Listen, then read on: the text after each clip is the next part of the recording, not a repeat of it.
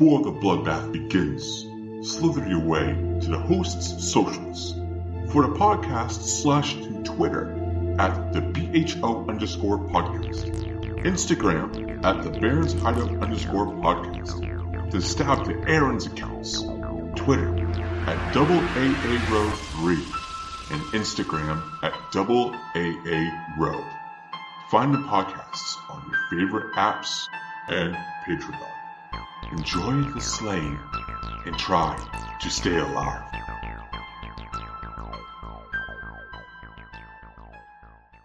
For the next period of time, strap in as the hosts rip and tear at the unsuspecting guests, in which they'll learn their dark secrets and methods of the genre. In this bloodbath, no one gets out alive. This is Within the Barrens. Welcome. I'm your host, Dustin, and Aaron, unfortunately, today isn't able to join us, but we have another episode of Within the Barrens. Welcome to the end of the world. All right, Within the Barrens segment, and this is a really special one. We got an early preview of Shudder's up-and-coming original Revealer, and with us today, we have Luke Boyce, Tom Seeley, and Michael Morrissey, the creative crew of the movie that's going to be going on Shudder. It's June 23rd, correct, guys? I think I said 23rd. Correct. So June 23rd. Yes. And these awesome folk, you guys pretty much all have a background, what it seems like in comics, which is awesome. I love comic books, and you definitely bring all the colors, storytelling, and just the creative world of the comic book world, I feel, to screen, which a lot of people don't really capture. And this movie, I feel, definitely does. Since we had an early screening of this, I really want you guys to trust us on this and know that when this drops, you need to see it because it rocks. This is such an awesome movie. Thank you.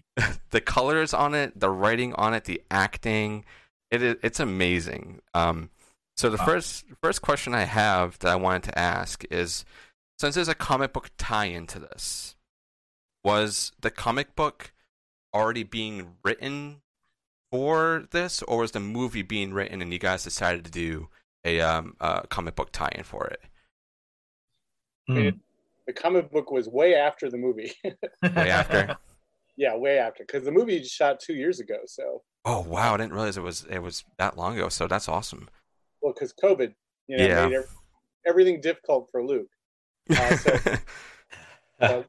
Obviously, Mike and I have a background in comics, so that was definitely something we knew would probably be something we wanted to do when we got there, but we actually didn't really start the comic till, when did we start the comic, Mike? Like a month ago, 2 months ago? Yeah. And I think the cool thing is what started with, Tim drew what was supposed to be first like a poster or a promotional item or something like that. Yep. I think we all saw that and we were like, oh, because Tim writes as well as draws. I think it's been a while since he's done it regularly. Hopefully he gets back to it soon, but because he's awesome. But like he drew this cover that's just awesome. It's Shayna, or I'm sorry, I should say Sally and Angie looking awesome in the tunnel underground, and we were like, oh, this is a comic, and so we just kind of went with it, but we didn't get started, like Tim said, we didn't get started in earnest till really a few weeks ago. We did bring up the comic on set. There was a few days where Michael was visiting the set, and I remember kind of just mentioning to him, I was like, hey, what do you think about if we were to do a comic? I mean, it's you and Tim. I mean, would it be crazy not to make a comic here? And Michael was immediately like, yes, we should absolutely do that. We texted, I think, Tim, or called Tim, and he was like, yes. That's awesome. Right. That was the initial idea. And then I think it just sort of like naturally kind of slowly became what it became. The question of like, okay, what does that include? Is it one story? Is it multiple stories? Is it one issue? Is it multiple issues? So it sort of just evolved from there, but yeah. That's and awesome. In true comic form, we had 2 years of lead time and blew it all. Oh man. Yeah, I love comic books. I had to stop collecting them because I was spending way too much money on them. But I've been trying to get back into them. I just actually did an interview with another fellow comic book artist, Jason Miller, who's over in the UK, an independent artist who's really, really cool. And I'm starting to get all his stuff. And now, once you guys put the cover of the first issue on, I was like, this is awesome. And that's when I reached out. And then that's when Michael messaged me. He was like, hey, dude. And I was like, yeah, if you guys want to come on and talk about this, let's do it. And you guys gave me the okay to watch this really awesome film, which I don't know if any of you would agree, but with the storytelling of it, we know like good versus evil, sinner versus saint and everything. I really believe that this is pushing a lot of boundaries that films aren't really doing right now, with the whole dialogue of, the saint who's outside, like saying, oh, I'm going to be like, good and whatnot, and I'm going to be able to move on, while, the sinner is just like, nah, like, I don't really care about any of that stuff, like life's life. So that's what I think. I really think it is pushing some sort of boundary. So I wanted to know if you guys were thinking the same. Yeah, yeah. Tim, go ahead. I mean, I think when we worked on this 2 years ago, we could kind of see the rise. I mean, it was obviously there, but the sort of evangelical fervor that has been going on for a while, and how much that mirrored the '80s satanic panic and this, some of these same people. But I do think in film there's not a lot of, especially big budget movies, you don't do a lot of like overt critiques of religion, and especially not Christianity. So, we kind of felt like, well, we can do it here because it's a little horror movie and we're frustrated, and we can also deal with something that we've all lived through, which was that satanic panic area. And Luke has a lot of experience with growing up with evangelical faith, and for Mike and I think we're just really annoyed by it. Yeah, I'm just kind of annoyed, like, and I'm sure Luke can speak to this more eloquently and in more depth, but like, I think the things that we were looking at as well was just like our, a lot of movies about judgment and just our very judgmental culture, and the way that it's, the idea of moralism gets tackled in art, whether it be comics or film. It's just a lot of like finger wagging and being like, ooh, these things are bad and you're wrong if you're bad. It's all this stuff, and it's very low hanging fruit.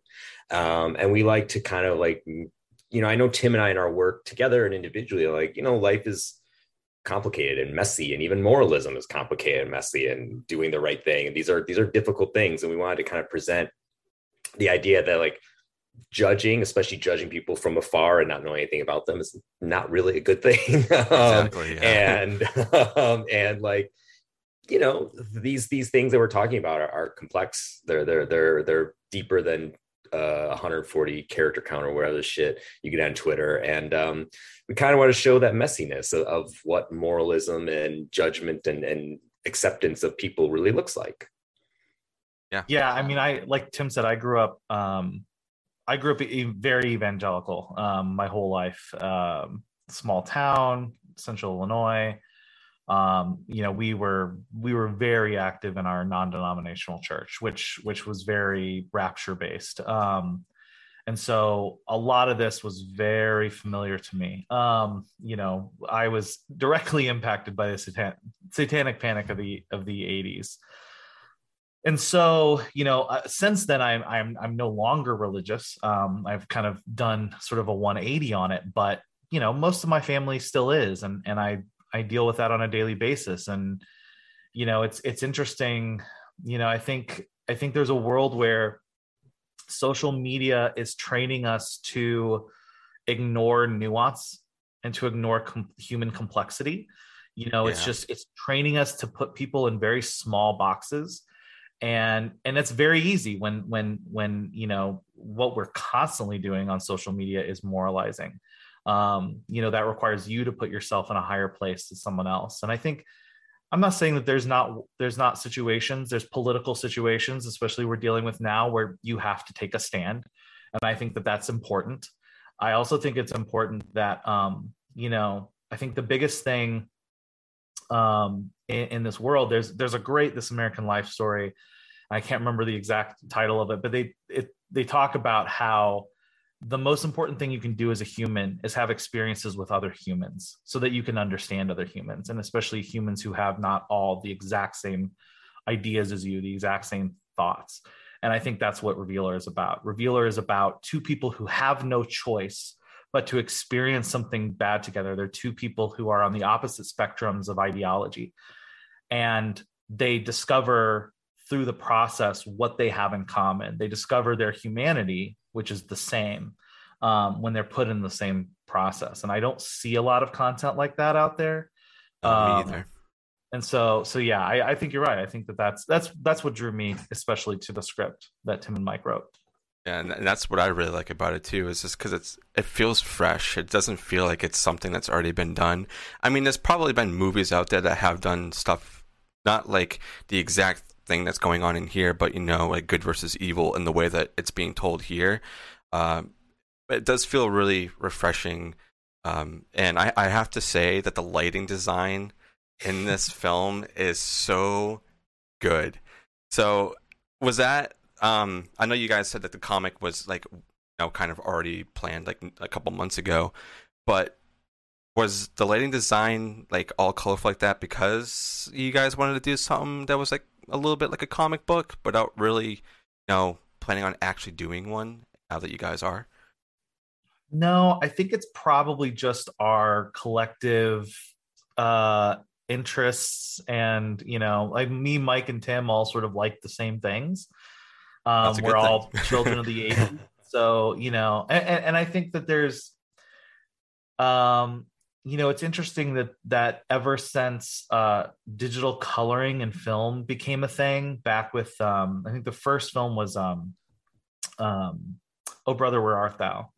Was like the first film. That film kind of has this very sepia tone, right? And then you kind of get into the Matrix world of the the early 2000s, which is all very green or very blue, gray. Yeah, right. And then that's evolved into just mostly gray slabs of stuff. I mean, you could look at something like the most recent Harry Potter movie, the Dumbledore movie, and it's just shades of gray. And I think it's I don't know, color's pretty cool. Yeah, it is. I think it's really great.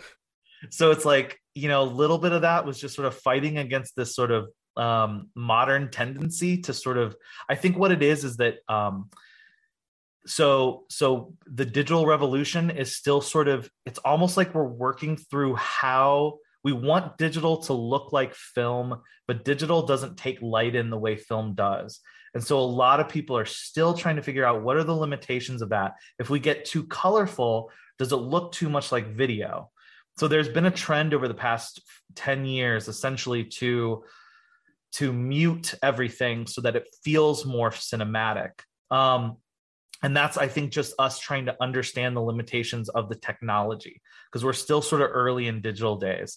So a lot of this is just sort of saying, kind of pushing against that and saying, no, I think other people are doing this. I think recent films are starting to show this as well.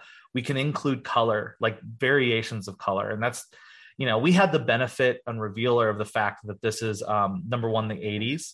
Yeah. So, you want to throw in some of that color, and then we were like, well, we're in a peep show booth. So the great thing about these peep show booths is that they're small stages, and we can light them like stages. We can give them theatrical lighting, because that's what they are. They're tiny little theaters behind a glass, barrier. So that was like, we got to play a little bit more in that sandbox. And I remember talking to Robert Stern, my cinematographer, and we had ideas of just like splashing every color under the rainbow in this thing. And we slowly kind of pulled back on that and kind of really focused on this sort of bisexual lighting, as they call it, with sort of the pinks and the blues and that. And it just really felt really strong. But we definitely wanted to play with color. I just think it's more interesting. It's more fun to watch. Exactly. And the color palette they're using is actually my favorite color palette too. So I guess it's another reason why I really like this film, because I always thought that, blues, purples, and the reds that are being used in here always blended so well, and films don't use it enough.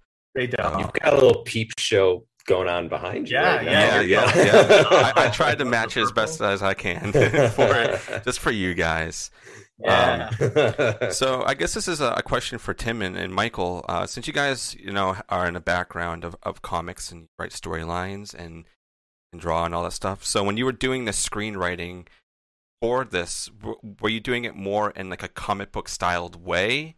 Or were you breaking out and trying to do it more in a cinematic way? I've always found that really intriguing when like comic book artists and writers go to do film and how they approach that. Like if they do like a full storyboard, like as it's a comic, or if it's or if you break out and do it more like a cinematic writer. We had very little time, so that's one of the things that I can see a world where Tim does do storyboards. I think he'd be marvelous at it. I have no doubt in my mind. Unfortunately, yeah, I teach it at Columbia. Yeah, that's right. Yeah, that's right. That's right. Oh yeah, you are pretty good. See, there you go. But unfortunately, with time limitations, no, we didn't get a chance to do that kind of depth of stuff. But like, I think for Tim and I, and Tim obviously can say, his take on this as well. But like, I really think that Tim and I both love movies. And personally, I went to film school. I didn't, like many colleges I went to, I didn't finish, but I went, and I made short films, and this is what I wanted to do. And, one thing led to another night, and I did it until now. But like, the thing is that like, I do have that background in cinema and I love movies. Tim loves movies. I think all of us, to combine, watch more movies than anybody on earth. And when we wanted to take this approach, like, I didn't think we wanted to make, like, there's comic book elements to it, and that's undeniable. And I don't know how we would ever make a movie that didn't have that. And I'm proud of that. But I didn't think we wanted to take that like pure, like, let's put, a comic book through this kind of grinder and get a movie to come out on the other end. I think we had our sights firmly set on making it a cinematic experience, and that, extends to Luke as well. Like we were just talking about with the lighting and many other clever and creative and brilliant things that he and Rob did together. But that was our goal, and that was our goal. And I think this, is a testament also to like what we were talking about earlier. Like we want to do stuff that we don't see, like we have this, I don't know, maybe once in a lifetime opportunity. We all want to do it again. Will we? I don't know. I can't see that future. I want to, but like, if we're going to do it just once, it's like, I think we want to take as big of a swing as we could and make a big movie and do things that we didn't see being done and break some unwritten rules that cinema is kind of like locked in, like gray, and like it's all gonna be realism, and like it's all gotta be this type of morality and this type of message, and we're kind of saying no to that, and we're gonna use the tools of cinema that we love, and we're gonna do something different. And I think actually, I know, I'm really proud of that. I'm really glad that that's the route that we took. Awesome. Amen. And I think our process on it too was just because Mike and I worked together on it, so it was, the default was, well, let's write this kind of how we would write a comic, but we were using Final Draft, and we were using, we did it like you're supposed to. Right. But I do think if there's anything I kind of learned about it was when we talked to the producers afterwards, they were kind of shocked at like, how quickly we were able to do it and how efficiently we were able to do it, and how we didn't really argue when we were working on it, or how we didn't fight against notes. And we're like, yeah, because we're comic book writers. So, for us, it's, you get a script done, it's 22 pages a week, no matter what. And, so there's a training that goes with that, I think really helped us to do this in a limited amount of time with limited resources, because we're just really, really used to that. And I guess that kind of goes into another thing I wanted to ask is, what was your budget for this film? You guys seem like you were the, low amount of resources. Seems like you guys probably had a lower budget on this. Oh yeah, very low. I don't know if I'm at liberty to say what the exact budget is. I can tell you that it's definitely under, well under 500,000. Wow, good on you guys for doing this beautifully written and directed film. Oh, thank you. I've watched it with the link that you guys sent me. I think I watched it about 3 times, and each time Wow, I'm nice. finding new things that I'm loving. Just how everything kind of just like falls into place. And the pacing of it also is really good. It doesn't like drag on at all. It's always pushing itself forward. And once you get the two characters together, and things start like really amping up, and then you get like all like the quote unquote holy things coming down, trying to smite them and whatnot. It's really really really fun. And oh man, I really do appreciate what you guys did. And I was laughing a lot at this, so I'm very curious as to whose idea it was to put this in, but the Chud reference. Tim. I knew it. I was like, Chud? Oh, yes. People are going to like this film. Well, part of the thing we were working on was that because it's set in 1987, I was trying to think I was 10 in 1987. And that was a big year for me that summer specifically because I had my appendix taken out. But it was also the summer. So that particular summer, came with my family. We were supposed to come back and see the Masters of the Universe movie that came out that summer in the theater. I got sick. I had to go to the hospital. I had a week, and I was like just going out of my mind that people were seeing the He-Man movie. And then because I was like, what if I can't get tickets? And that, of course, it was a huge bomb, and no one went to see it. But I recall, like, the other thing I remember about that was that while I was in the hospital, my dad would get tapes of stuff that his friends had gotten for him taped off HBO.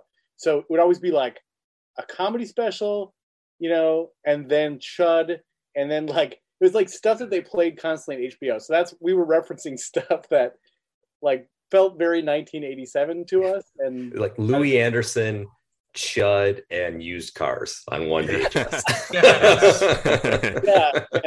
Or it was like Eddie Murphy and like Rodney Dangerfield, and then always like a bunch of horror movies that kind of I think the stuff might have been on those tapes. I just remember like the stuff is great. Kind of movie. But it was just like a very specific. That's why I said in 1987 because I had so many memories of that summer, not for the same reasons that are shown in the movie when the world ends, but it seemed like the end of the world to me at that moment because I was not going to see Dolph Lundgren beat up Frank Langella in the theater, but I did, and no one was there except for me and my family. Yeah, that's awesome. Yeah, as soon as I heard that, I was laughing so hard. I was like, "This is great!" Like they know exactly what they're doing, and the music too throughout this whole film. Like Alex does a really really good job. I mean, I loved all he did on like Scare Package as well.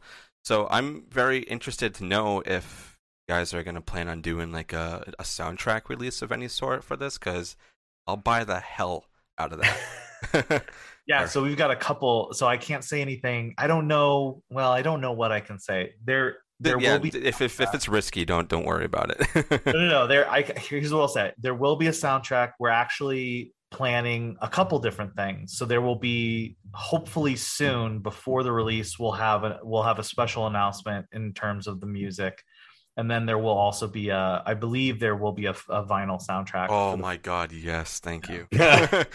Yeah, I mean I'm a huge horror vinyl collector myself, so it's like same.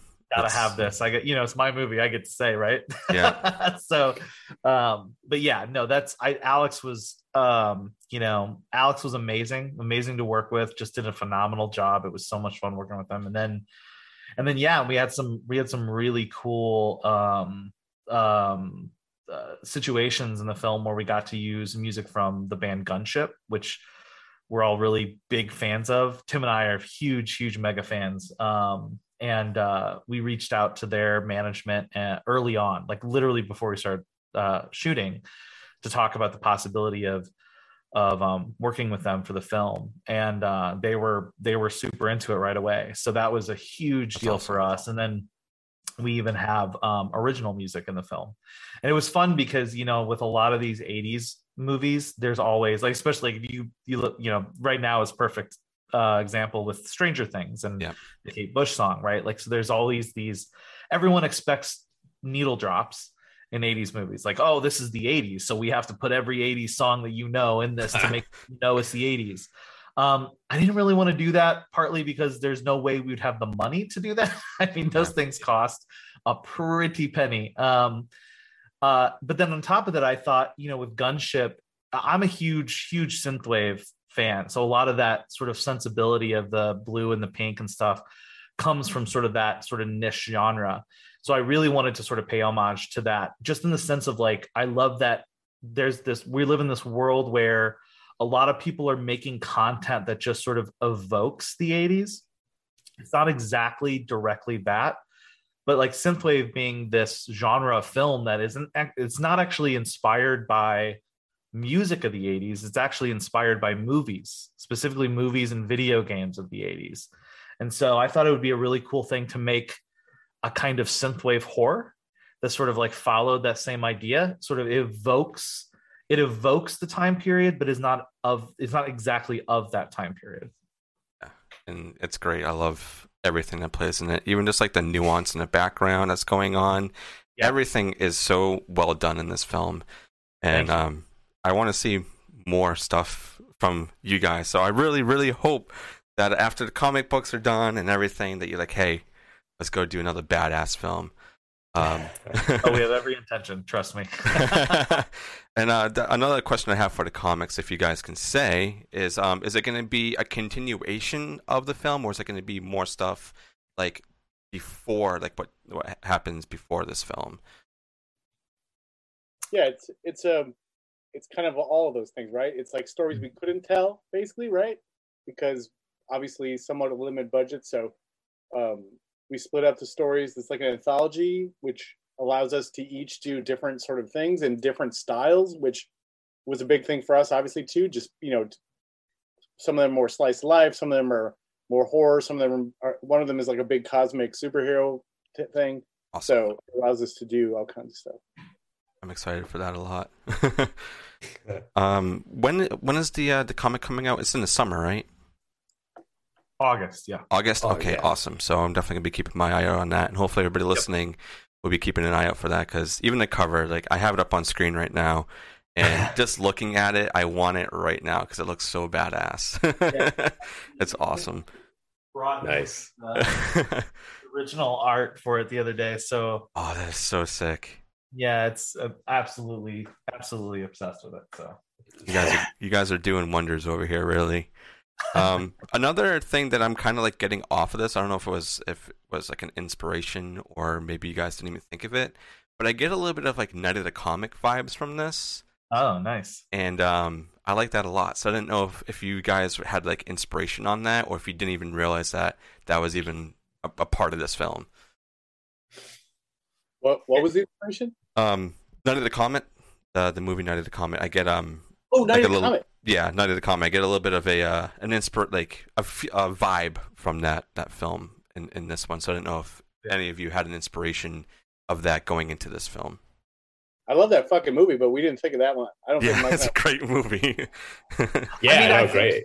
I think that probably subconsciously there's that. I think we definitely, we were very much inspired by, and especially me, Tim, and Mike have all talked in different points about, our love of especially 80s, early 90s horror comedy, especially, just sort of like the risks that are taken, especially mid to late 80s with horror, sort of the sense of being earnest, not necessarily taking everything so seriously, but also still being very earnest about everything.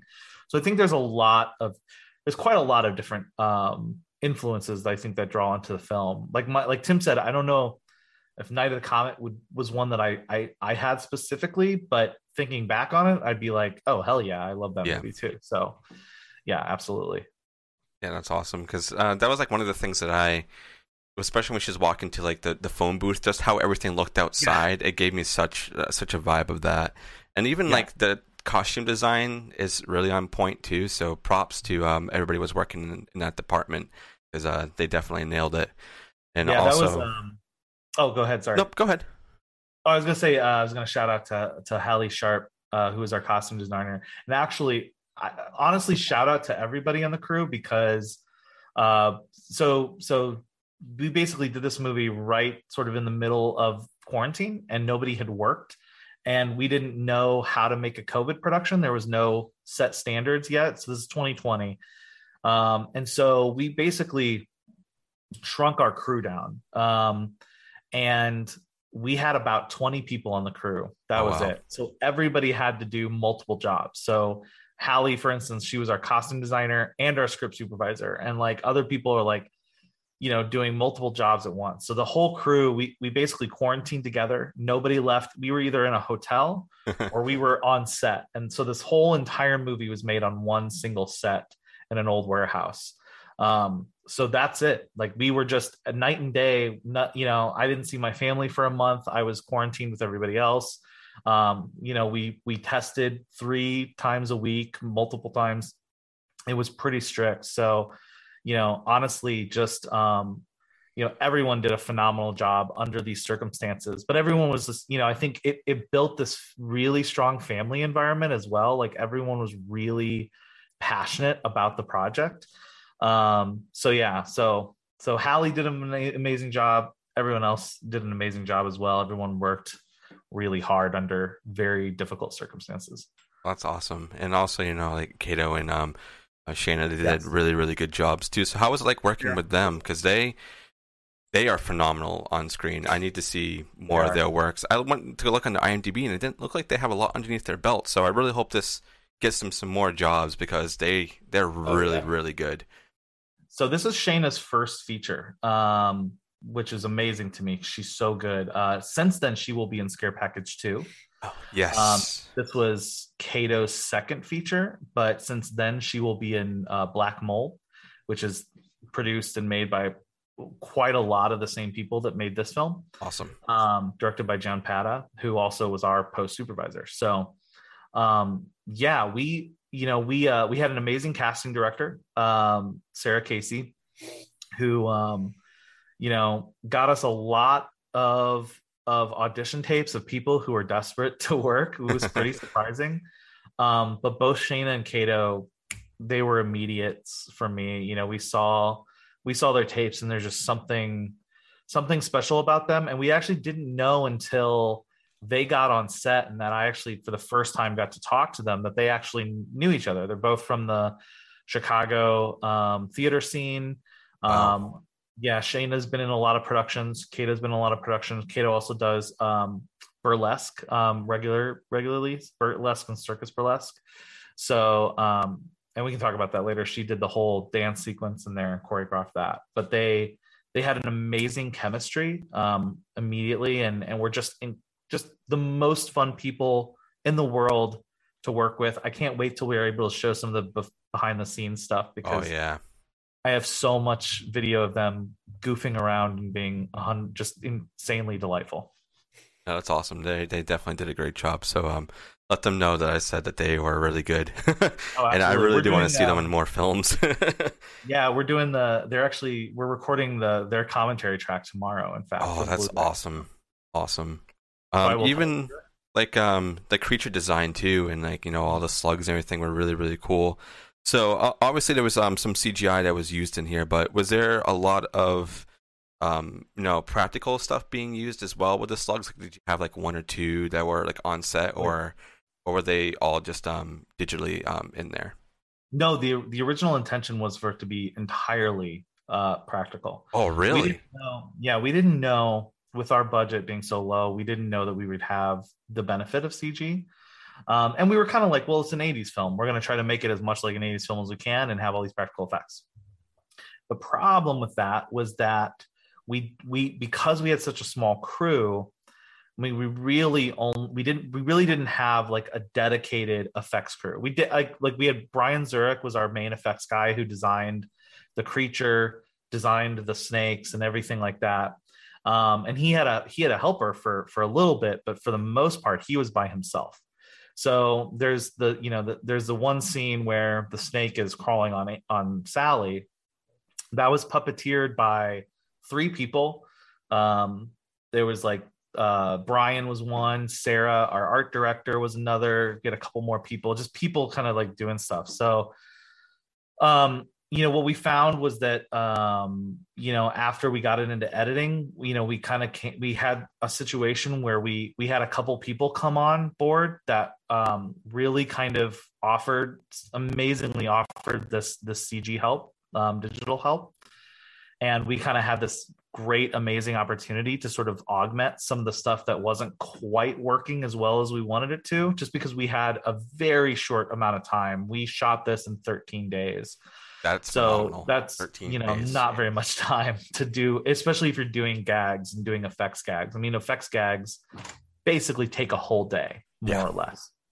So we intended to do as much practical as we can. So it's a mix of both. We definitely had like 3 or 4 practical snakes that on set and stuff like that.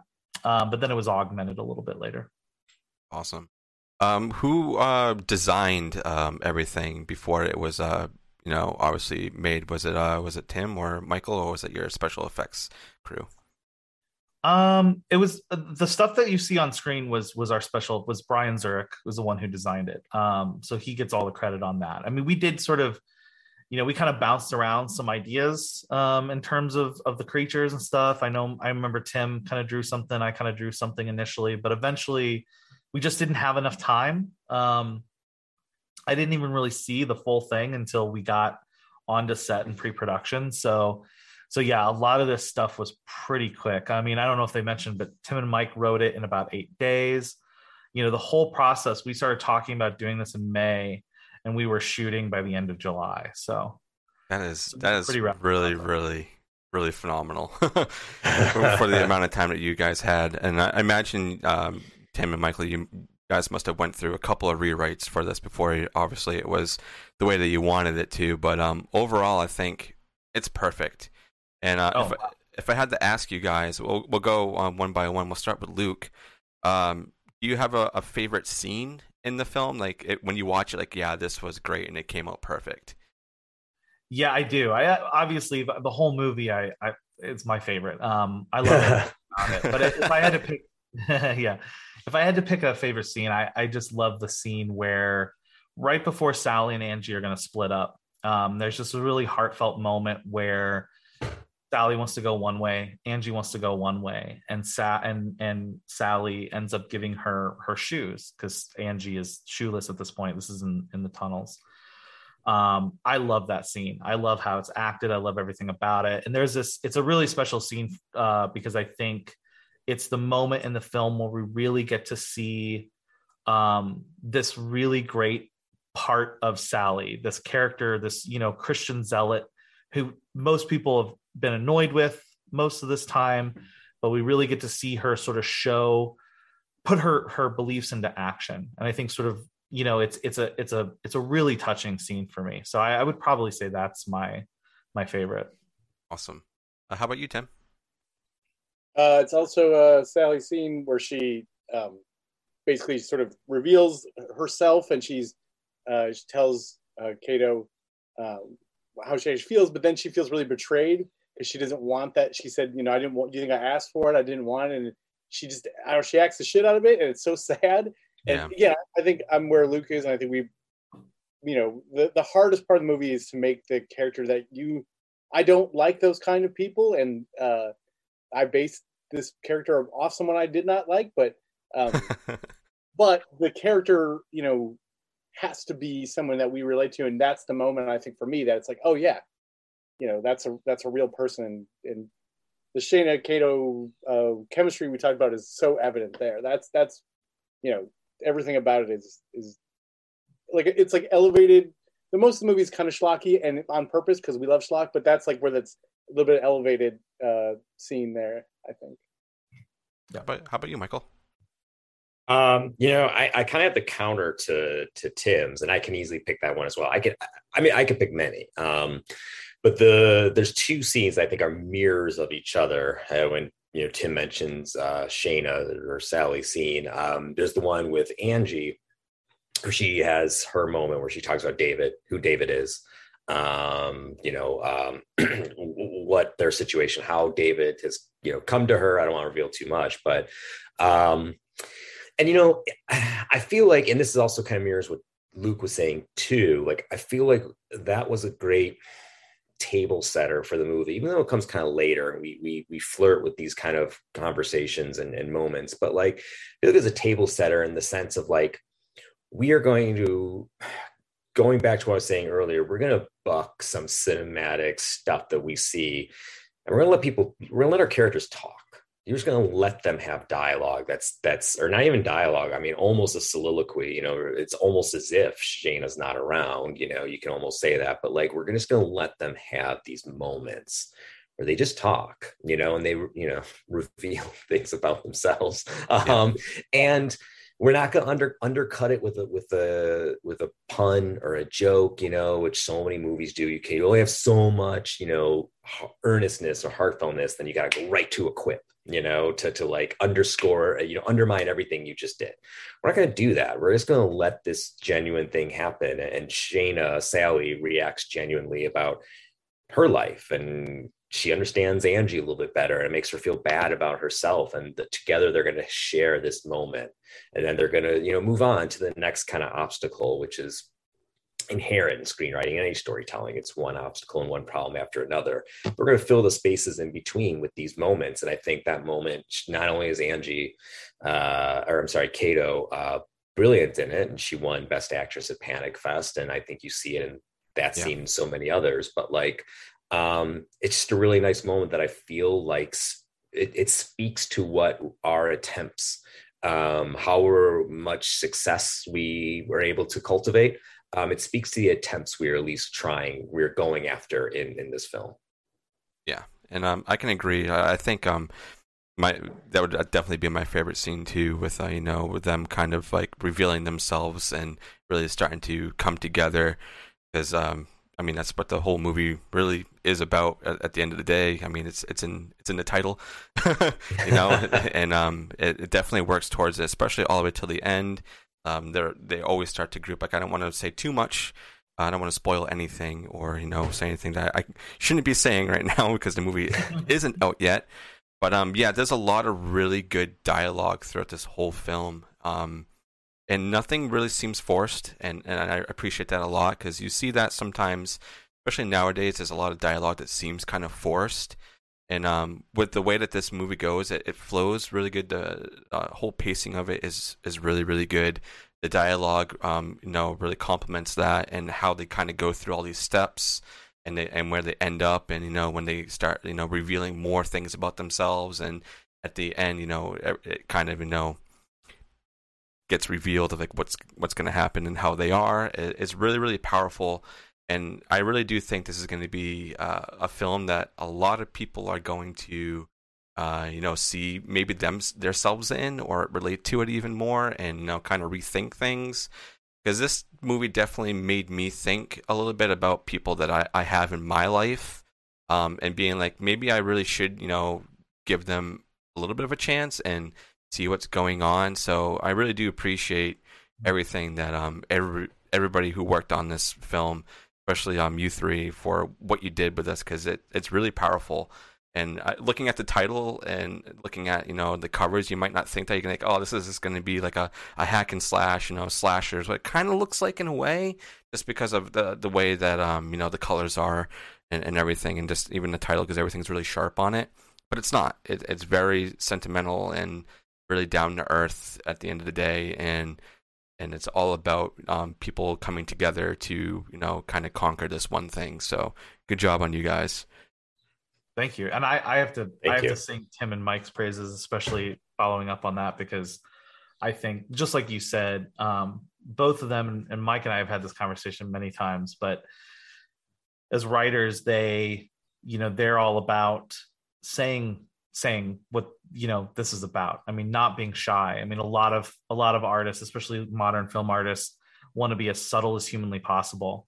And I actually think I think it's better when you really are open about what you feel, what the characters feel, what the movie is about. And I think there's a lot of credit that goes to those two, because that's the hardest thing to do. A lot of people are more subtle because it's hard to be not subtle and not sound forced, like you said.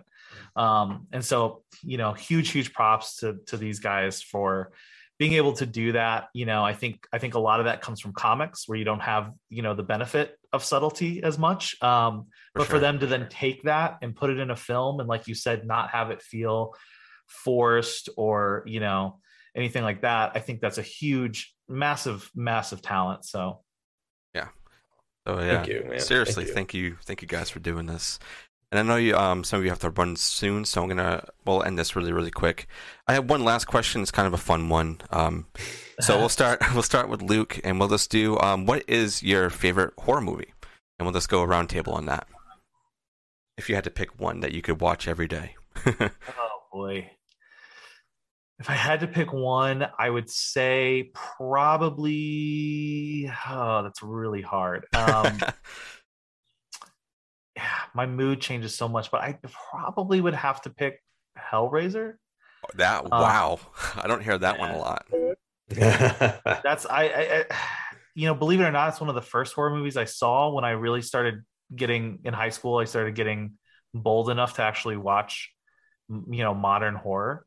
But I love, similar to Revealer, I love single location horror. I love that movie. So much happens in that movie, and it's all in a house. Yeah. Right. Like it's almost entirely in a house, and it's just the designs are absolutely incredible. I think the effects are incredible. There's some of my absolute favorite effect scenes ever in any of in all of film happen in that film. Character wise, I just think it's absolutely a masterpiece. It's a perfect film for me. Yeah, I agree on that. What about you, Tim? Lost Boys, I think. Oh, that's another one I don't really hear a lot of. Okay, you guys are pulling some out. Well, it's super smart. It's super funny. It's sexy. It's weird. It's subversive. Yeah. And I think people sometimes forget, because everything that's come after it has obviously influenced it, how much it changes about vampires when that movie's come out. Because they're, like they played it as it's like fun and cool, and these are the punk rock kids, but it's also just like it's a hilarious movie. It has a lot of just real genuine heartfelt shit in it. So that one is probably overall it beats out the other one, which sometimes kind of gets close to it, which is Evil Dead 2. Okay, there you go. Which is way up there, but yeah, Lost Boys for now, that's my favorite. All right, what about you, Michael? So I'm probably gonna have. I'm guessing I'm probably gonna have the most conventional pick, and there's a lot of contenders, but back against the wall, I'm gonna go with James Whale Frankenstein, the original sound Frankenstein, rather. Oh, wow. I mean, I'm a huge Universal monster fan. That's my probably my favorite. I got the Wolfman back here. I see that. I saw that. It's amazing, man. It's fantastic. But yeah, no, I just, like I said, I love the Universal monster movies. I can talk about those for hours and hours. But, Frankenstein is the one, I've watched it since I was a kid. And it stayed with me my whole life. I watch it at least once a year, probably more. And, I can't say it more eloquently than Guillermo del Toro when he said, it's the movie that taught him about the monster and the man and the monster. Yep. And that's something, I mean, hell, that extends to Revealer, that there is a human in Sally, that there is, a darker side to Angie. There's both, and like these really complex ideas of like, I didn't really get it obviously when I was a kid, but the ending of like, Frankenstein throwing the girl in the water. Why? Because nobody taught him anything, because he was learned from her that you throw pretty things into the water, and that's what you do. And it's tragic. And then the way the town reacts, there's so much complexity and nuance, and extends with Bride of Frankenstein, which is equally as brilliant. But I learned every time I watched it, I learned so much. I enjoy it so much, and I learned so much. And I feel like not only out of pure love of it, but it's also like, I feel like it's taught me as much about how to handle nuance. I mean, hell, that was 1931, if I'm not mistaken, 1931. Yeah. That thing had more complexities than 99% of movies that we get every year in 2022, and it was entertaining as hell. It's just super entertaining. And the creature design, I mean, God, Boris Karloff and Clive, and, like, there's just great cast. There's so many just amazing things that you can just revel in that movie. It's like 62 minutes long. Yeah, that's a good film. All the movies that you guys said are really good. Mine is probably going to line with a lot of other people. Is I love. It's also the first horror movie that I remember seeing is 1978 Halloween, and I have all the Michael masks behind me. And I love slashers. I love them. I love seeing gore and people being blown up and stuff. It's super fun. So yeah, that's definitely my favorite. But all the ones that you all listed are definitely really good movies to watch.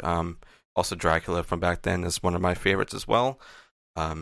Yeah, that was awesome. So I don't think I have any other questions. If you have any last minute things you guys want to say to anybody who's going to be listening to this, or any announcements for things that maybe I didn't touch on that you want to run through, you guys have the floor. Check out, if you like slasher stuff, check out Hack Slash, my horror comic about slashers. If you like our movie, you should read our comics. We hope you do so. All right. Yeah, and watch Revealer, June 23rd. Yes, midnight, whatever midnight is for you, 12:01. Go to Shudder, log on, create multiple accounts. Yes, this is how to watch it. Watch it. Yeah, for sure. I guess another thing too, I can ask that I didn't even think of. Last one is because sometimes Shudder does like physical releases of these. Are you guys gonna do any physical media for the movie, or is it going to be strictly streaming? No, we are. We will have a Blu-ray release. I don't know when. Awesome. I don't know the details of that. We're working it out right now, but yeah, our deal with Shudder does include a physical release. So I know I'll be picking that up. Yes, stream and buy is what I will say for sure. We're a small, very very small independent film. We don't have any stars in our film or anything like that. So we just appreciate the support of everyone like yourself. Yes. Thank you so much for having us on the show, and my pleasure. We're humbled by how much you love the film, and we hope that your listeners and watchers and everyone else in this community also enjoys it. We kind of made it for you. So yes, definitely do what Luke said: rent and stream and buy, and maybe rent too. Who knows? Maybe you can rent it from a friend. That was awesome. So thank you guys for coming on. This was definitely a pleasure. I mean, this is our first first look at a movie ever. So this is a big milestone for us too. So thank you for giving us this opportunity to do that and see this awesome film and tell everybody else about it. And yeah, June 23rd, please watch this. Get your whole family to watch it. If they don't have a Shudder account, make one for them and just put it on their TV. Go and do it and support everything that Luke, Tim, and Michael do. And they're on social media, which I'll put all the links, everything in the description for all these, so everybody can start following you and ask you a bunch of questions. Awesome. Thank you guys. Thank you so much for being here. Thank you. Yeah. So this was the Barrens Hideout Podcast. I was your host, Dustin, and that was the creative crew of Revealer. So thank you guys so much for listening, and we'll catch you next time.